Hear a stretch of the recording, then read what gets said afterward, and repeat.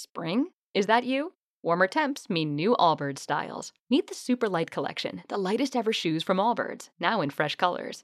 They've designed must-have travel styles for when you need to jet. The lighter-than-air feel and barely-there fit makes these shoes some of the most packable styles ever. That means more comfort and less baggage. Take the Super Light Tree Runner on your next adventure. Its cushy, lightweight foam midsole supports every step, and the extra outsole traction gives you the grip to just go for it. The eucalyptus fiber upper adds next-level breathability to keep you going all day. Plus, the Super Light Tree Runner is comfortable and ready to go right out of the box. So, what can you do in a super light shoe? What can't you do is the better question. And because they're super packable, the real question is, where are you taking them? Experience how Allbirds redefines comfort. Visit allbirds.com and use code SUPER24 for a free pair of socks with a purchase of $48 or more. That's ALLBIRDS.com, code SUPER24. Hello, welcome to another episode of Soundtracking with me, Edith Bowman. Welcome along. I am very grateful that you are joining me for another episode of my weekly podcast where I get to enthuse about the creativity in the film and TV world and that special relationship that they both have with music. And every episode, every week is different and unique to the person that we speak to, and it doesn't really matter the depth of conversation that we can have about music. Some weeks it's a deep dive, like Mark Mothersbaugh was pretty deep with regards to some of the projects that he worked on. Last week was a wonderful exploration of the fantastic documentary about Ennio Morricone, which if you haven't seen yet, it is available on various streaming platforms, so I highly encourage you to go and seek it out. It is a wonderful, it's just a wonderful story if nothing else, even if you're not a fan of his work. So there we go. Also, just to say a massive thank you to people who have been getting in touch. It's been lovely emails and tweets and direct messages and all that kind of thing. It's absolutely wonderful, so I really appreciate it. Also, at the time of recording this, it's Sunday evening, the 15th of May, and I'm slightly giddy because tomorrow morning I'm off to see the new Top Gun. Oh, can't wait. In preparation for it, I didn't go anywhere, but I watched the old one, the original Top Gun. It was such a great experience to go back and relive that. It'd been so long since I'd watched the original Top Gun. So that's because coming up in a future episode, we'll feature someone involved in the new Top Gun film. So stay tuned, folks. But this week, we have an actor for you who I think is about to be stratospheric. I think he's wonderful and I think he's hugely talented. And underneath all of that, just a really nice person.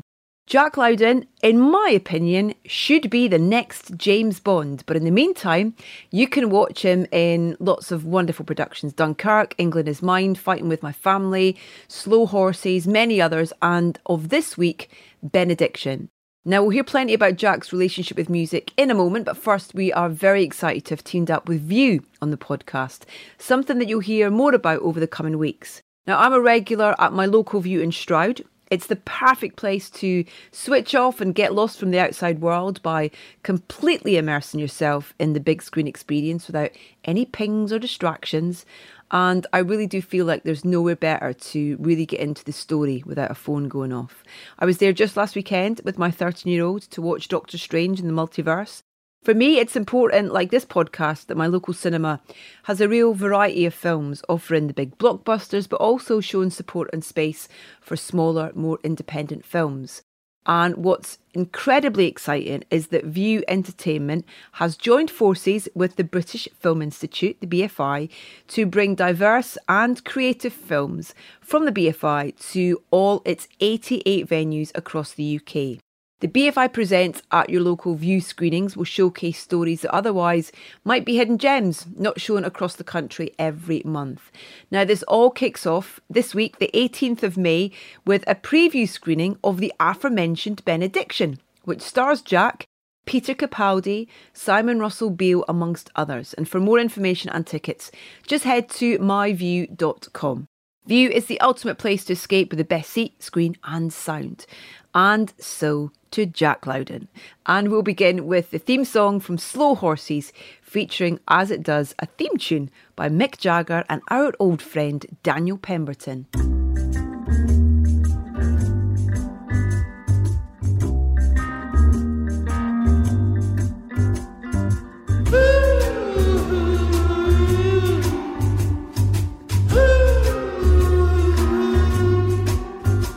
Yes, a strange, strange game.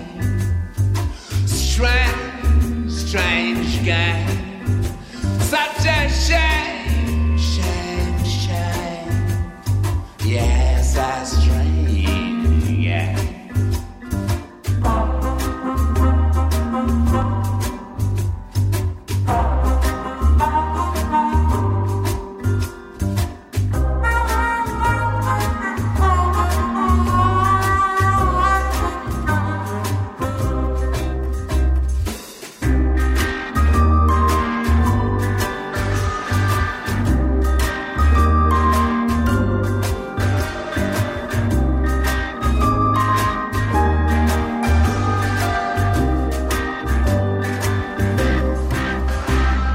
Jack Lowden, welcome to Soundtracking. Thank you. This is very good because, well, there's lots actually. When I was sitting down thinking about how I'm going to talk to you about music, there's a lot actually.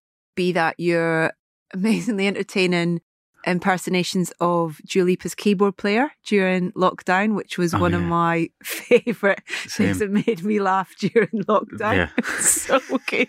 No one's seen that. Just go and look on Jack's feed and look at his brilliant sort of, it's almost like air keyboard to Dua Lipa. One kiss is, oh, it's brilliant. So good. You really made me chuckle on a really crap day. So thank you for that. Good. But where does music for you fit into work in terms of what you do as an actor and now producer and filmmaker? Well, everywhere, because when I was younger, I started doing that thing very early on of timing when I'd come round the side of a building to the drop in a track in my headphones. Amazing. Pretending that I was in a film. I love that. And it's what's quite amazing is the amount of different actors that I admit that to, that say, oh my God, I did the exact same thing. And you'd sort of not get it right, and you'd end up, like, from a distance, you look like a maniac. This was before you were acting properly. Before I was being paid to do it. That's what I was doing, was just sort of going back and forth around the same corner to try and time it. And then, like, putting bits of music on that were like, imagining we're at the end of the film as if we just pulled off one of the world's greatest, heists. That's awesome. And that sort of reflective staring into middle distance kind of. I used to do that all the time. Amazing. Yeah, yeah. Did you have a go-to track for the drop round the corner of the building? A lot of Joy Division. Good. Oh, nice. Transmission in particular. And Love Will Tear Us Apart.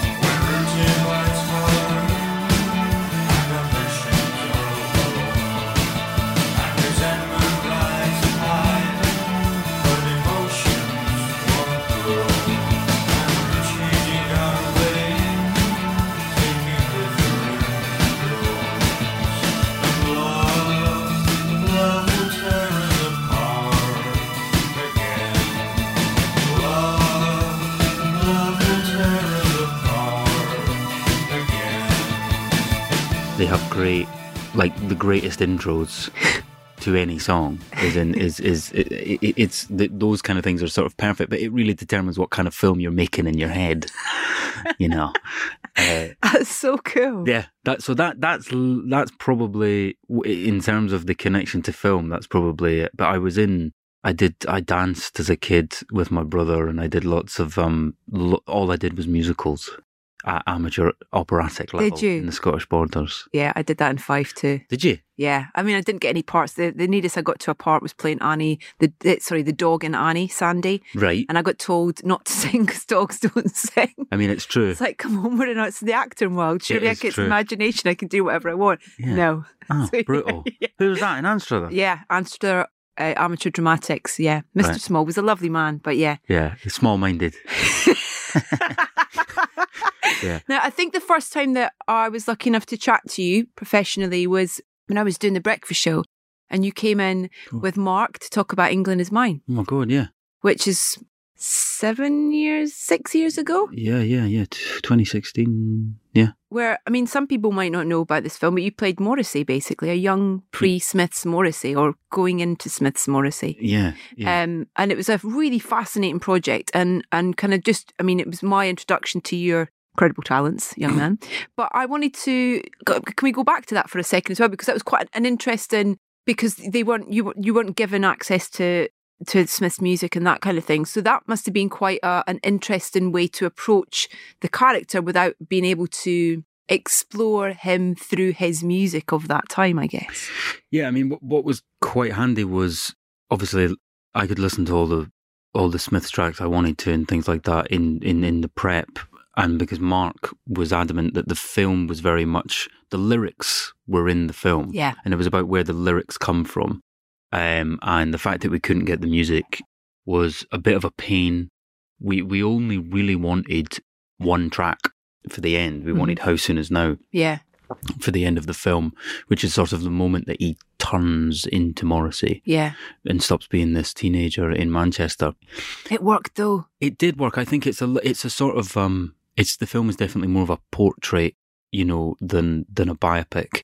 You know, I said it before that it's almost weird that a shame that it was about Morrissey, because it's really just about a young teenager in that mad scene in Manchester in the 80s, 70s and 80s, who doesn't like what he sees in the mirror and sort of tries on different personas until he lands on one that he thinks works, and, you know, it did. With your background in singing and dancing, have you ever been offered a musical yet? On film? On no. film? No. Why not? I don't know. I think it's to the great shame of the industry that hasn't been tapped. I agree. Because, you know, it would be incredible. No, I think the idea. See, I wouldn't write it out, but the idea of doing it has always been a thing to do on stage. It's the absence of an audience. Yeah.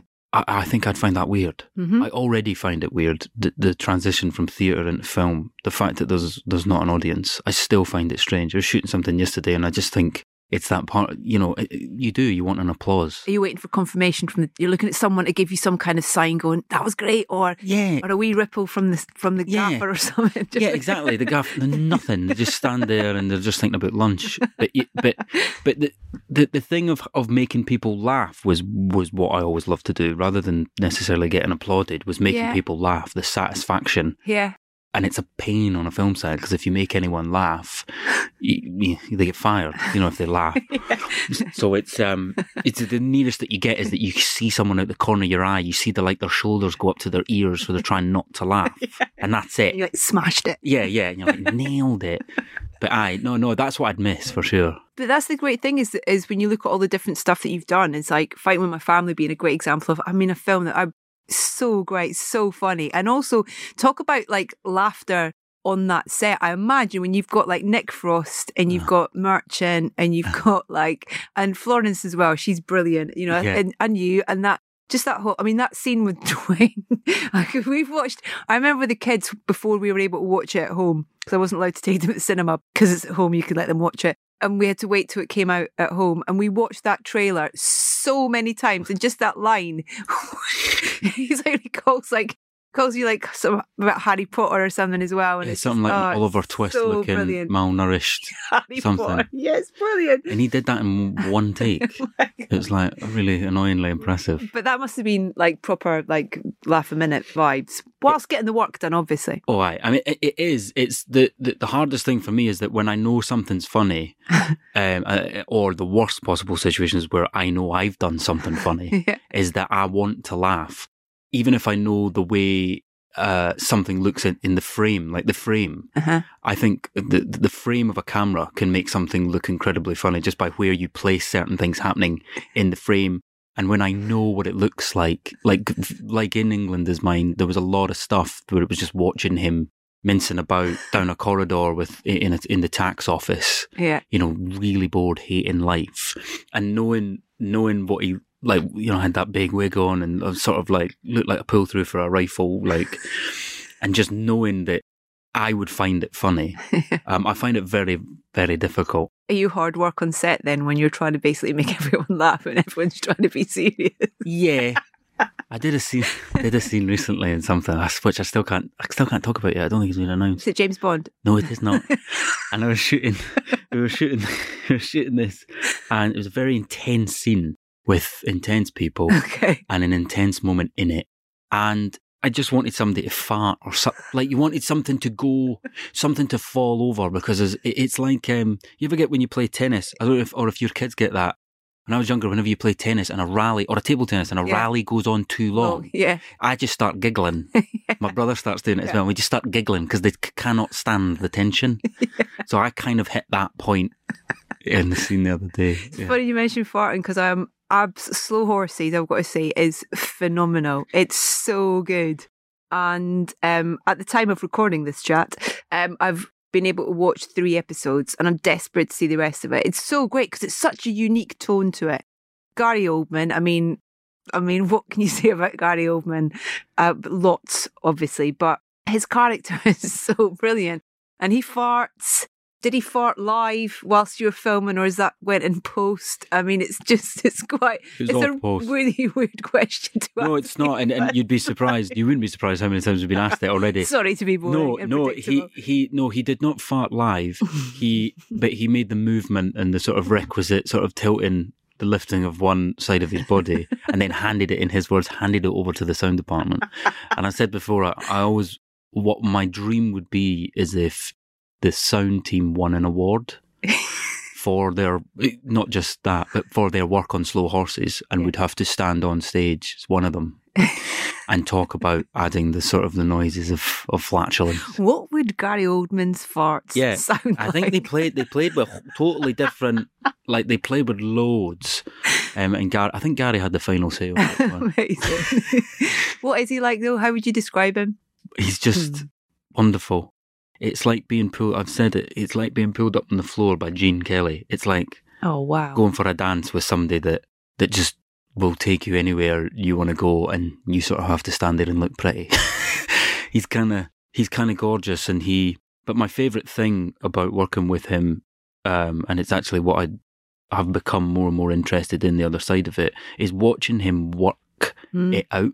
And watching him get halfway through something and think that's not right and start again, and watch him try stuff. It's, so to speak, like his mistakes are what I love, that he perceives as mistakes. Wow. It's quite remarkable. I mean, he comes from a heavy theatre background, which means he's completely rooted in everything he does and has done an unbelievable amount of prep, learnt everything, rocks up on set. You know, there's no mincing about wasting time. He just knows exactly everything he needs to do, and then he can, from that place, you know, play around and to do it with him.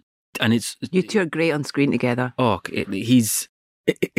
that's an example of what we're talking about being funny, is that I know to a large extent River, my character, is the straight man, so to speak. And so what Gary does is hilarious, but River can add the extra sort of 10% by being the audience, in essence, or the wall, you know, next to him. And I'm sort of one big eye roll next to Gary, and my character's just in a constant huff. And I know it's funny because River can't laugh at himself because he's so pissed off. He's so determined to get back to where he wants to be. But that makes me laugh even more in my head. The tension. Yeah, the tension. Yeah. He's just wonderful. He's a wonderful bloke. One of the most nerve-wracking things I did during lockdown was do a Zoom Q&A with him and Fincher from Mank. Oh my God. And yeah, that was exactly my feeling as well. But they were both, their enthusiasm for what they do, and their, like you say, their kind of meticulousness, but openness was so infectious.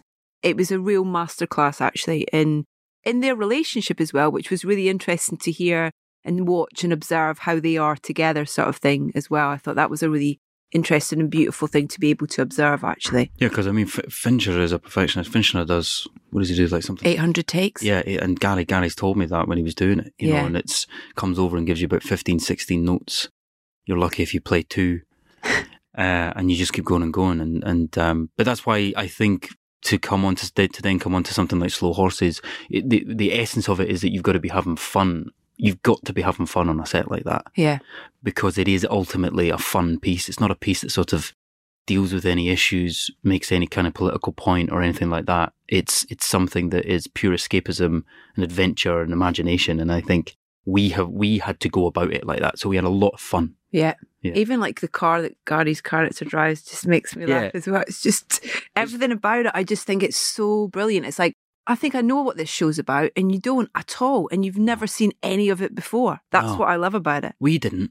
We had no idea. We were like, the tone was so difficult. We had no idea. We thought it was just sort of like punt and then hope that something comes out. Because, it's a very, very difficult balance. River, he needs a good night out. Yeah, he needs to chill out and listen to some music. Yeah, he does. Does he listen to music?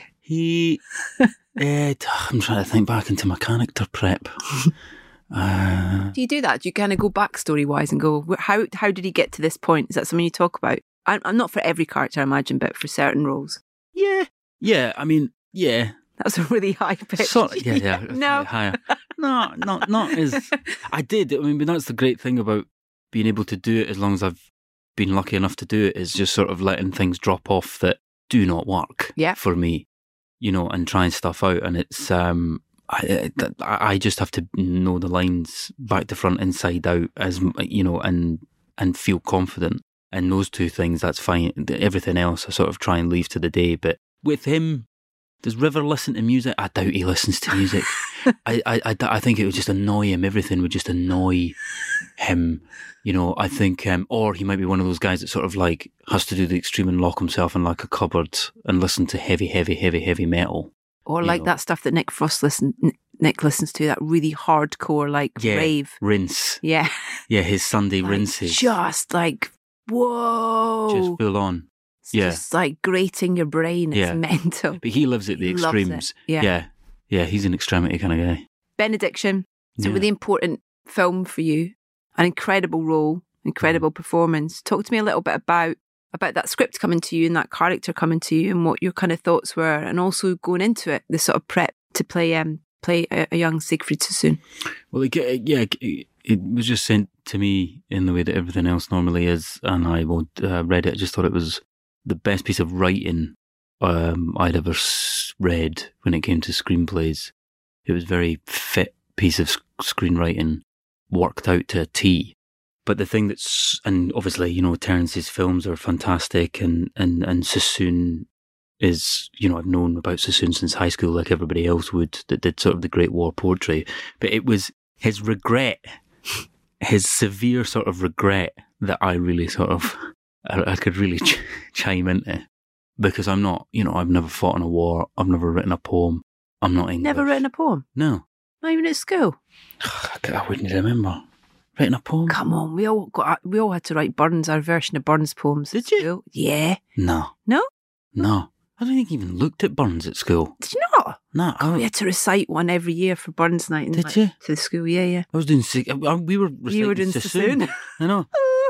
That's the Scottish Borders for you. But no, that's what sort of hit me really quickly about him. It was his regret and his sort of...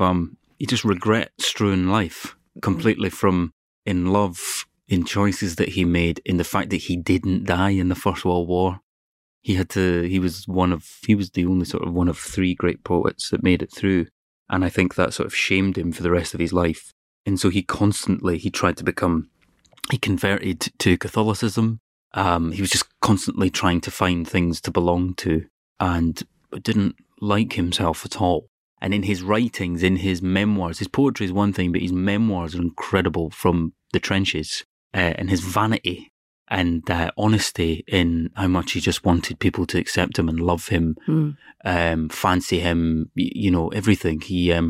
I just found him such a remarkable man. And then to do what he did and stand up and against war, having been so establishment, was amazing. Yeah. There's some great sort of pieces within the film that involve music that are the kind of, the sort of lighter moments of, the partying and all that kind of stuff. And the music of that era is kind of incredible and really sort of parallel opposites of everything else that's going on in the world at that time, sort of thing. It was the release, I guess, it was escapism, the entertainment side of things. But a role like that's a period piece that's set in a certain time and there's music around that sort of time. Does that form any part of research and prep for you, and does it help in any way? And I have Ivor Novello features in the film, and I knew a lot of Ivor Novello's music, but I found an album that was completely piano, and I think it's him playing a piano version of all of his songs, and it's the most sort of beautiful. On one hand, it sounds like instantly like sort of cocktail bar music, but on the other hand, it's very, very transportative and elegant, and I would play that again and again and again and again. I would just have that on the whole time. And but that's the amazing thing about music. Whenever you pick songs or listen to songs, I guess that's the same with everybody in their life. But for me, I instantly think about like whatever, when I hear a piece of Novello's music now, I think about the Ramada Hotel in Wolverhampton where I stayed for 6 weeks whilst we were shooting that, instead of thinking about Ivor Novello or the sort of trials and tribulations of Sassoon. It's amazing that those are the things you think of. But I would play it all the time. I think there's one track called Glorious Night. I think it might be called something else, but I play it because the other thing I love about music with film is the thing of completely contrasting what you see. Yeah. And I play it all the time when I'm cycling around London, whenever I'm in like a busy part of London, because it's incredibly it's sort of like, Claire de Lune, when they stuck Claire de Lune at the end of Ocean's 11, in that very, like we were talking about at the start, that very sort of reflective moment at the end, and that sort of smug sort of we made it feeling that they have at the end of Ocean's 11. I still do it. I'm 31 now, and I still do it. I stop in places in London and I play that Glorious Night track by Ivor Novello, and I just look at everybody going about, and I think like I still think I'm at the end of a film, and I've been through something, God knows what, but I've been through it, and I just look at the faces of people that walk past me and they've got no idea that they're in the final shot of my film.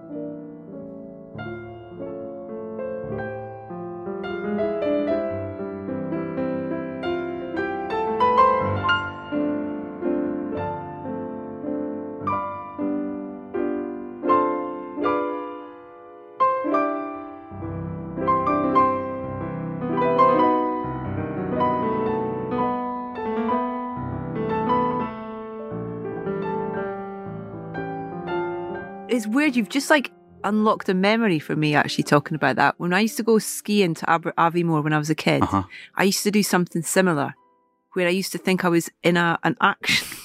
Yeah, no, let it out. Skiing. Let it all out. But with the weirdest piece of music. What music? If My Friends Could See Me Now. Right. You know that? Yeah. It's so weird. I just literally had some weird kind of flashback there. It's mad. I love that you still use that. That music's got a trigger for you in terms of like, you need it. If I could walk about, I think about it all the time that life would be so, but I mean, that's why you make films, but life would be so much more interesting if you had a constant soundtrack. If we can come up with something that you stick in your head that will just click a track and it will respond to whatever situation you walk into. If someone with you, I like that. Musical AI. Yeah, if someone you're with starts screaming at you, then they can play something that would probably, I imagine the effect it would have on a human being in a situation. Like if someone started screaming at you. Khalees, I hate you so much right now. Yeah.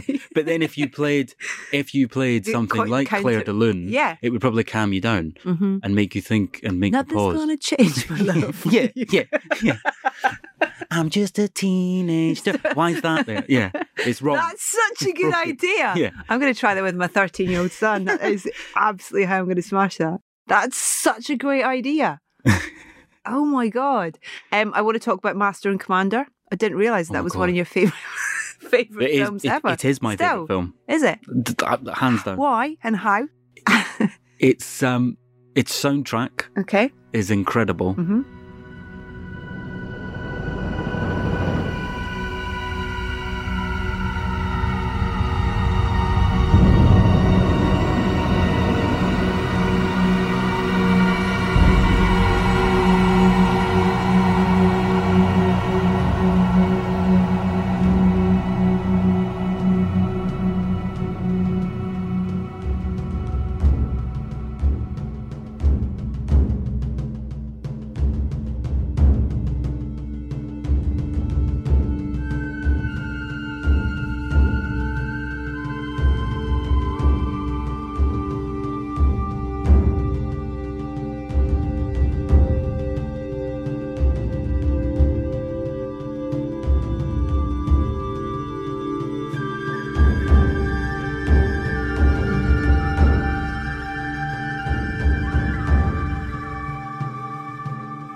the relationship between the two men was a relationship that I'd never seen in a film before between two men. Mm-hmm. They were sort of like, I mean, you had this sort of, you know, very rough, swashbuckling, typical hero in Russell Crowe's, whoever he was, can't remember the name of the character, and then Paul Bettany's botanist.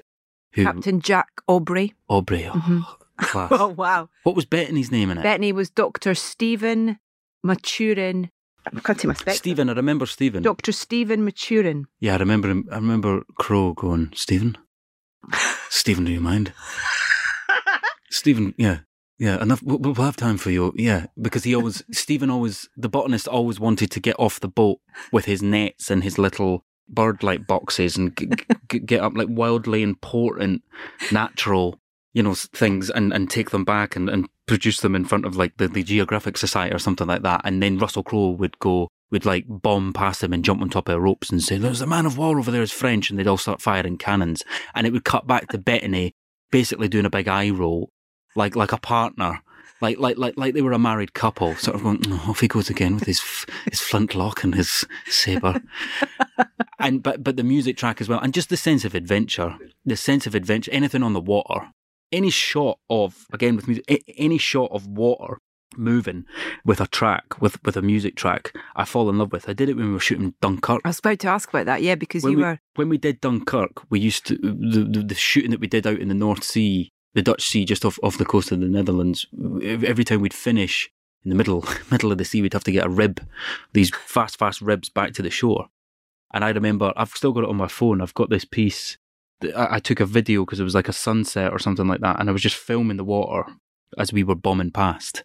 And it instantly went home, and I put a track to it. And I remember. What was the track? I can't remember. I'll think. Okay. But I sent it. Please tell me you sent it to Nolan. No, I didn't send it. No, yeah, Nolan. Thoughts on the opening? No, I sent it to Hans. What about it? Yeah. I sent it to Peter Mullen. Oh yes. I'd worked with him the year before, and I took this and I put that music to it, and I was so proud of it, and it gave me tingles like looking at it, and I was like, God, the world must see this. So I sent it to Peter Mullen, and I remember Mullen going, "Aye, that's good." That was his message back, and rightly so. I mean, what would you say to that? Oh. But yeah, I've got an obsession with that kind of stuff. Any kind of movement, like out the window of a moving car, and you put music to it, I could get lost in that. I love the story that you told of Noah astride your cockpit. Oh my God. Yeah. When I'm supposed to be imagining a Messerschmitt, I'm really just looking up the sort of long legs of one of the great filmmakers, of his khaki trousers, looking at him. Yeah. It's brilliant. But he That was an extraordinary film. Oh my God, yeah. In terms, you know, kind of all the individual pieces. And I think what's wonderful about it as well is it's almost kind of like a number of short films that make up this whole wonderful, beautiful beast. Mm-hmm. Even just watching all those individual sections, you know, they're absolutely extraordinary things on their own. And then together they just make this kind of whole sort of kind of masterpiece, really, I think. Yeah. I mean, and I was 24, 25. Why, yeah. And to walk onto that set, and then there's like, you know, Rylands, Hardy, Cillian Murphy, you know, Tom Glencarney. Shout out to Tom. Harry Styles. Stylesy. Big Stylesy. You know, but that did he sing on set? No, he did not sing on set. Shame. No, he didn't. You know, a waste. Very good at it. You should have sang in the film. just randomly. Christopher, what about? Yeah. You've very clearly got an amazing. You watch, you pay attention. There's got to be aspirations, and I know that you're involved in the behind the camera side of stuff as well. Kindred was a film, if you haven't seen it, that the Jack's production company made. Fantastic film with Fiona Shaw in it. Oh my God, you played the piano in that, did you not? I did, yeah. Yeah. Claire de Lune. Can you play the piano? Yeah. Very well. Yeah. I still dubbed it over though in the end. No. I did. How rude. I don't see the point in it. Hold on, you were the boss. I know. Did you not? Yeah, who's they? Me. No, the director wanted to dub over it, and he says, well, because that's what we do all the time. And actually, can I just say this? see the money that directors, producers could save whenever you write a character into a film and they've got to learn to play a musical instrument, and you spend hundreds of pounds on giving actors lessons. Yeah. right? Andrew Garfield, Tick, Tick, Boom. Right, and they do it, but they always end up, unless they very specifically sort of Les Mis kind of style want to record it there and then, they always go and dub it over. So you've got to pay for the original. So what's the point? Like, what is this? A waste of money. But you know, I learned to play the piano when I was a kid. So, but yeah, he still dubbed it. That's so crazy. Shame. But I was about to say, the directing side of things got to be something that you're taking steps into. Yeah, I'm sort of slowly working my way towards it. Nobody's stopping me doing it other than myself. So I'm producing another film this year with our company, an adaptation of The Outrun, Amy Liptrock's The Outrun in Orkney. Yeah. So actually everybody's up there just now on the final sort of pre-shoot recce, and I should be there. Sorry. No, it's not this. It's not because of this. I've got to shoot on Thursday. Something you can't tell us about. Yeah. Something I can't tell you about. And then James Bond. Everyone. No. And then I've got to go. Then I've got to imagine. And then I've got to go up and do that. And I love the things I'm getting to do as an actor. Are you going to be in it as well? No, which is even better. Oh wow, okay. Which is even more fun. I'm relishing it even more. No, it's shot between London and Orkney, and the tiny islands in Orkney. So it's just going to be such an adventure. But it is all sort of a delaying tactic, stopping myself making the leap into directing. What's stopping you? I don't feel prepared, and I know there's probably a large school of thought that would say it doesn't matter, just go and do it and make loads of mistakes. The only problem is like you can do that as an actor because it's not your money. And it's not you know, but I feel it would be other people's money. Yeah.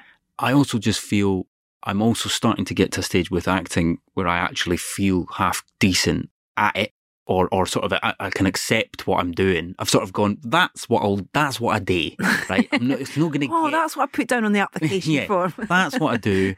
Right, okay, fine. And I'm sort of relaxing into the acting a little bit more, which took a long time. But also the producing side of stuff is just great. I just feel like I'm learning, I'm just picking up as many skills, making as many mistakes, that I can, with great people and just learning, that it's really a team. And I feel like I need to find a team. Yeah. Of people. And so then I can make the jump in. I've already written a short film that I've wanted to make for about 5 years, and it's there and I can make it. It's quite difficult. Technically, it would be quite difficult, probably wouldn't work, but the essence of it... You only won't know until you do it. I know, but the essence of it is very, very, very, very personal, which took me a long time to realise that that's probably the best thing to do. Mm-hmm. It's all about imagination, and it's all about in your head and all this kind of stuff, which is where I live, so it's quite a handy place, and it's called Hame. Already. It's got music in it. Oh, aye. No, it really does.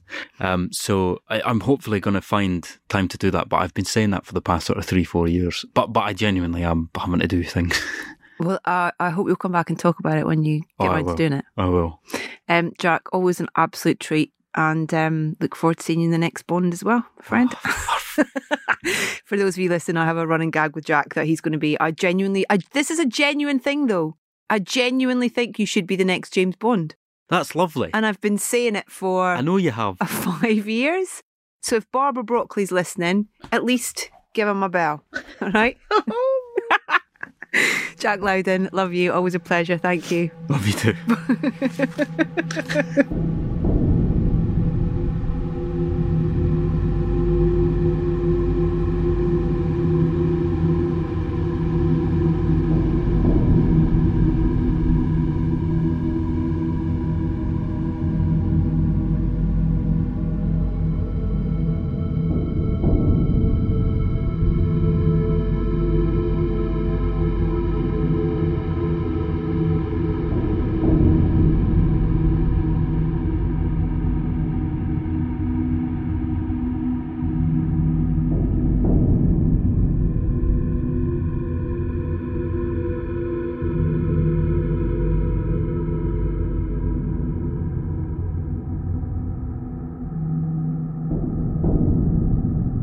From the score to his favourite film, that's Full Circle by Christopher Gordon, rounding off this latest episode of Soundtracking with Jack Lowden.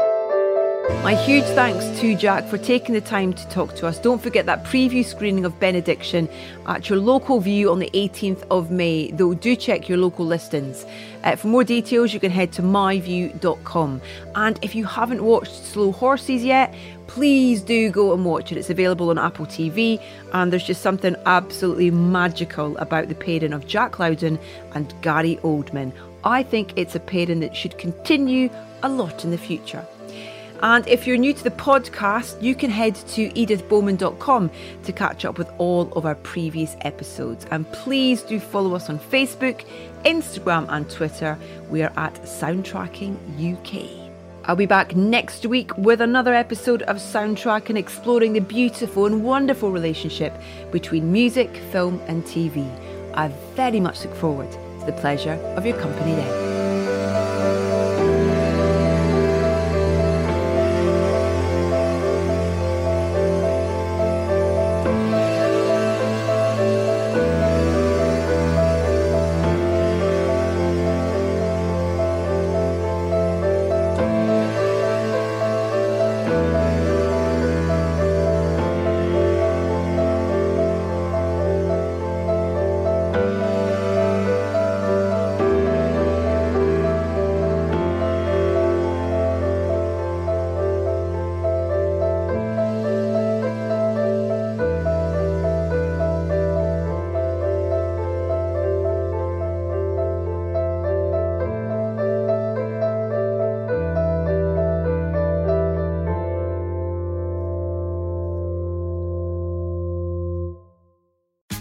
Tax day is coming. Oh, no.